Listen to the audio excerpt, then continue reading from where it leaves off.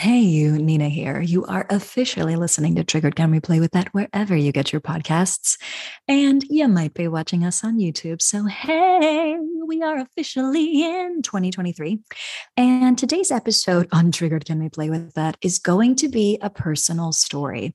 And when I say personal story, I mean a personal story of mine. So, we are going to get human to human personal today. If you know me personally, or if you are a client of mine, or if you are not ready to hear about the following items and topics in a story today because it is not where you are on your journey, it is okay to not consent to listening to this episode. You will survive. I will survive. And you can go choose another piece of material that is present for you on your journey. But if you are ready to lean into a human experience on grief, on alcohol, on becoming blackout drunk, and on the struggle and ripple effects that those have in people's lives, then today may be the day for you to listen in and explore. So, of course, you must be able to consent to this. This is you being able to listen into my story. And we're not going to be able to explore every facet, but we are going to be able to explore at least one. So, of course, I want to invite you. We're growth oriented here. Grab a journal or a really good friend to dialogue with about what comes up for you in this episode. Okay. I am all about transforming hard conversations into teachable moments on this podcast. And so I do want you to be able to say, what's stuck with me? What am I avoiding? And how do I move forward in my life? Yes. Okay. So if you are ready to move forward, that is what we're going to be exploring today. Of course, take your notes. I am going to lead you with a breath, with a story, with some psychoeducation. And then I'm going to give you a challenge for the upcoming week because I love a challenge. So without further ado, I am curious. Are you ready to play? Welcome to Triggered. Can we play with that? You know that moment when your emotions ramp up in an instant, leaving you feeling helpless, frozen, or out of control? In that moment, you've been emotionally hijacked, the very definition of triggered. And I want to ask you, can we play with that? I'm Nina Garcia, drama therapist and empowerment coach of Houston Creative Arts Therapy.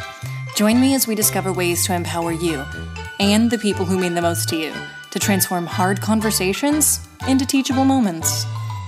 Triggered. Real playful. Real respectful. Real empowered. Let's take a breath.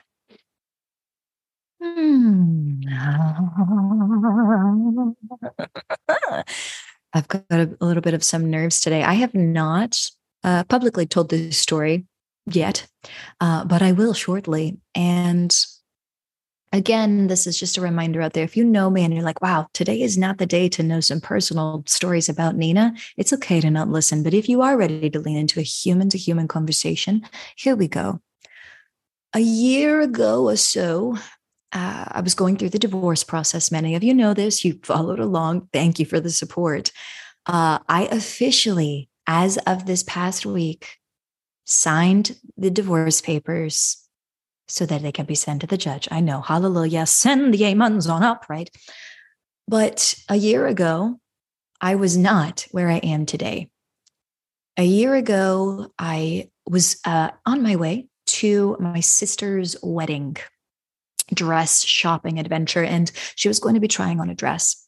And while she was looking through the racks, I had just walked in, she was looking through the racks, my mother was there, and not 30 seconds into me being there, my mother says something that triggers me. Now, let's be clear, my mother did not intentionally say something that triggered me. She said something that ended up being a trigger for something that was internally already occurring. Okay. It was just the thing that pushed the button that already existed. So when you're out there wondering, do I have a trigger? What's going on with my triggers? Why is this person so triggering? It's 9 times out of 10, right? Is it really about that person, or is it that they are saying or doing something that's pushing a button that already exists within you? Okay. Get curious about your triggers, friend. So my mother says something, I get triggered. I recognize it. I'm immediately shutting down. I'm like, you know what? Let me go take a minute. And so I walk away from them both, right? I don't say anything. I say, kiss, kiss, hug, hug to my sister very quickly. And I walk through the aisles and I'm just trying to take a minute and calm down. I'm trying to walk and move my body so that I can funnel this energy out. Why would I do that, folks? Take out your journal and write this down. Emotion is energy that must be expressed. And the only one who can find a funnel for your emotions is you beautiful human. Okay. So as I am walking through the aisles, I'm funneling. I'm like, okay, just calm it down. This is good for Erica. You want to be here for this. This is really exciting. And let's keep going, right? So I move forward and I come back to my sister and my mother. And I go and I sit down with her and she's going through all these dresses. And I am there thinking, okay, I'm showing up, I'm here. But the energy, folks, that is sitting within me, no matter the fact that I am trying to smile on the outside, that I'm taking pictures, that I am engaging with my sister, not so much my mother, but my sister at this point, right?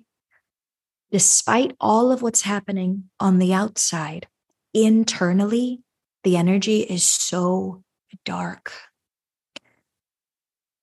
If I could honestly express to you the image that comes to mind when I think of what I was experiencing internally, it is like this inky, swirling mass of, I would say, probably black inkiness, right? Swirling mass, slowly swirling, almost like a sludge. And yet it is completely filling my chest cavity, my shoulders, down into my gut. It feels heavy and sticky and dark, and like it just wants to suck me down and pull me in. So, of course, when you are feeling these things internally, they have a funny way of energetically escaping and rippling out. But if you do not express your emotion, I can guarantee, folks, it is likely to express you. So remember that line that I told you to write down. That emotion is energy that must be expressed. If you don't express it, it will find a way to express you, and it may not be beneficial for you or anyone around you. And so I continue on with the story.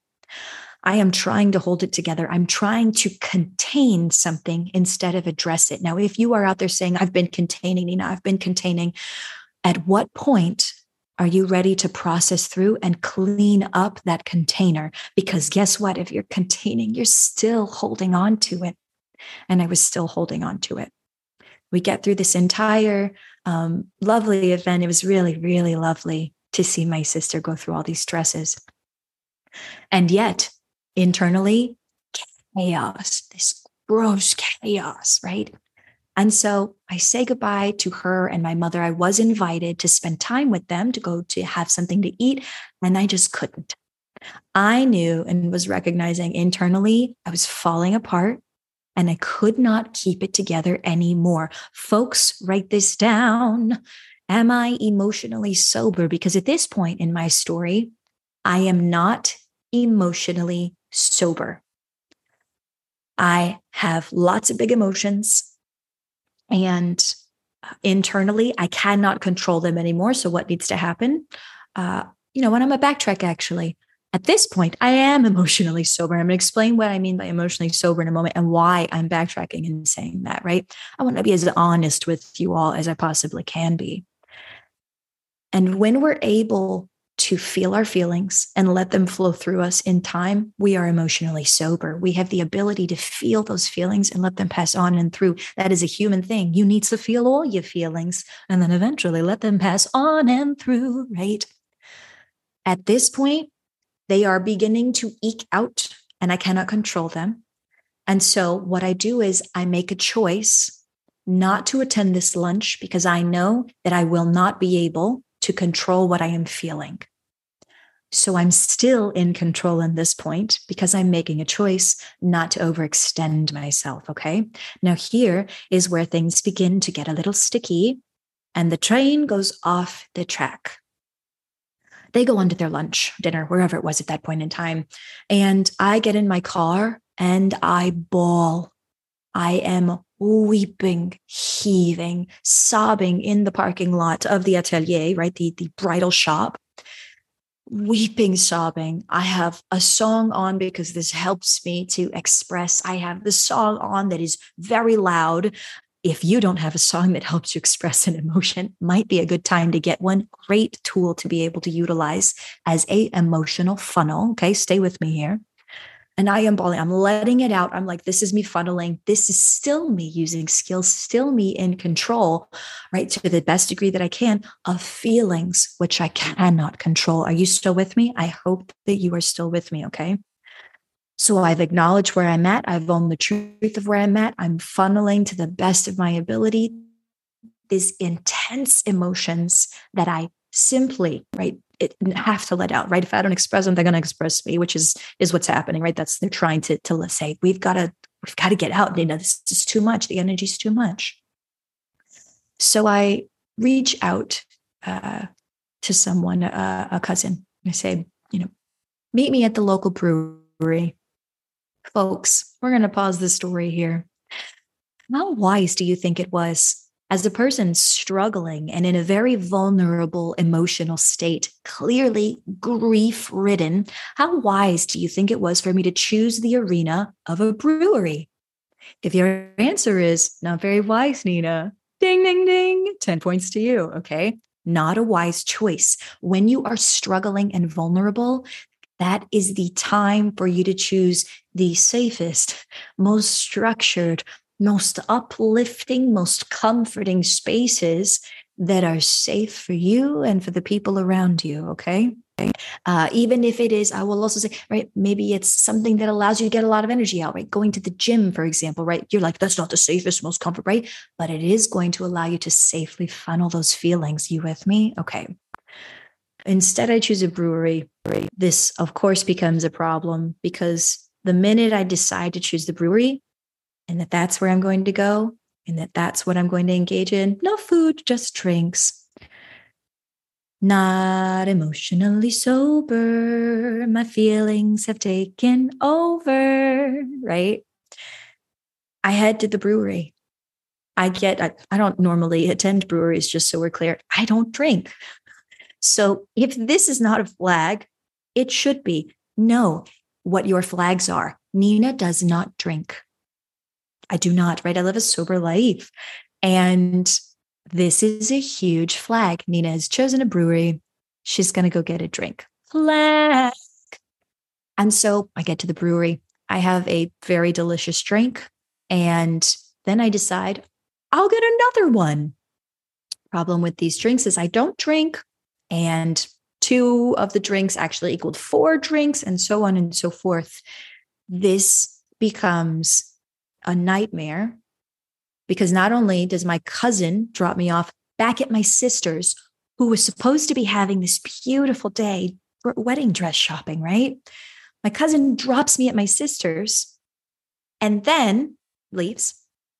My sister actually tends to me. Apparently, I pass out. And folks, when I tell you I have never blacked out from drinking, I have never blacked out from drinking until this night. I was so grief-ridden and I was so lacking in emotional sobriety. I never should have picked up the drink. Are you with me here? Not beneficial. What did it allow me to do? Escape from the weight of that inky blackness. This is important. Write this down because before we end up picking up the drink, the drug, the extra sex, the risky, whatever the thing is that we struggle with, whether it's a substance or a behavior, we lose emotional sobriety first. We say, I don't know what my adaptive coping skills are for this. So instead, I'm going to use this. And in every case, it ain't adaptive, folks, right? We end up developing some maladaptive coping skills. My sister decides, as I get back to the story, to tend to me. And I wish that she had said, I'm not taking on this responsibility. She's never had to do anything like that for me, right? That's not the life that I'd led. And I do not remember most of that night. What I do remember is going to sleep, waking up in the tub, at the bottom of the tub with the shower on me, and I'm holding my sister's hand. God, I could cry now as I tell you this. I'm holding my sister's hand. And a Joni Mitchell song is playing from Practical Magic. I can't even remember what it is right now, but I remember asking her to play it over and over and over again as I wept. My sadness was so, so deep. It completely overwhelmed me. Despite having numerous skills, I could have continued to utilize my skills. If I had never picked up that drink, this moment would never have happened. And the reason why I share this with you is I'm not looking for sympathy. I don't want you to feel bad for me. I want you to learn, and I want to know that I can learn, right? And I also want us to share these experiences because this is a very human experience. Someone is grief-ridden. Somebody cannot handle the grief, chooses something that actually becomes detrimental to them and also to the people around them. Because now my sister lives with this night. She remembers what happened, I'm sure, and I do not. So from that moment, the ripple effect in me and my sister's relationship has been so damaging, right? It brought up things for her that were old. It brought up things for me that were old. The rupture was so intense. The repair has not occurred yet. And that is incredibly sad for me to say, but it is the truth. When you lack emotional sobriety and you end up picking up something that can then not only damage you and your experience in the moment, but the people around you, it ripples out. Now, ruptures are inevitable. They're going to happen. Repair is always optional. This memory, this moment, and the ripple effect that is still having in my life, not just because of this moment, just so we're clear when it comes to this relationship, but again, things that are bigger and older than the moment were brought up because of that night. And so as I wrap this story here, knowing and sharing with you all, I was in therapy. I inevitably ended up getting hold of a psychiatrist to help me get through an incredibly difficult time. Group therapy, individual therapy, you name it. I needed it to help get me stable so that I could, again, utilize the skills I already possessed to move forward in my life. And so as I wrap this story with you, sharing with you, I am living an incredible life, right? That did not hinder my ability to show up at work or for other people in my life. But that moment has affected me in that relationship with my sister to this day. Still hasn't been processed, not effectively. And so I've offered you some psychoeducation. Y'all know I like to give a story. I like to give a little psychoeducation, right? Rupture is inevitable. Repair is a decision, right? It's optional. And the choices that we make when we don't have the tools or the skills to remain emotionally sober. As we move forward, I want you to flip the script. I want to offer something to you, okay? Beyond the sharing of this story, and thank you for courageously sitting here with me and letting me share with you, right? And be vulnerable with you. My invitation to you this upcoming week is that you ask yourself if it's time for you to be honest with yourself, with your sobriety, whether it's a substance or behavior that's not working for you, causing dysfunction in your life, or whether it's your emotional sobriety that needs to be dealt with so that you can truly live your best life, right? That is my question to you. Are you emotionally sober? And if you are, my hat is off to you. I'm emotionally sober. I'm happy to say, right? But it took me a month. It took me the next month after that happened for me to get right. And let's be real, y'all, for everybody is a lot longer than a month. Okay. And that was just to get stable. It took me all last year, right? To get back to the point where I can say today, no, I feel like myself. And I have felt like myself for some time now. And I have processed through that grief and I am emotionally sober. So My hat is off to you again for listening to this very vulnerable episode. Flip the script on your life. We're at the end of the episode, and I am curious what has stood out to you about this episode. Please leave a comment below. Let me know if this episode was helpful. One of the best things that you can do is to share this episode with someone you know that needs to hear this or could benefit from hearing this. Beyond that, if you are looking to support this show, right, in helping other people have these hard conversations and turn them into teachable moments, right, please, beyond sharing, leave us a review.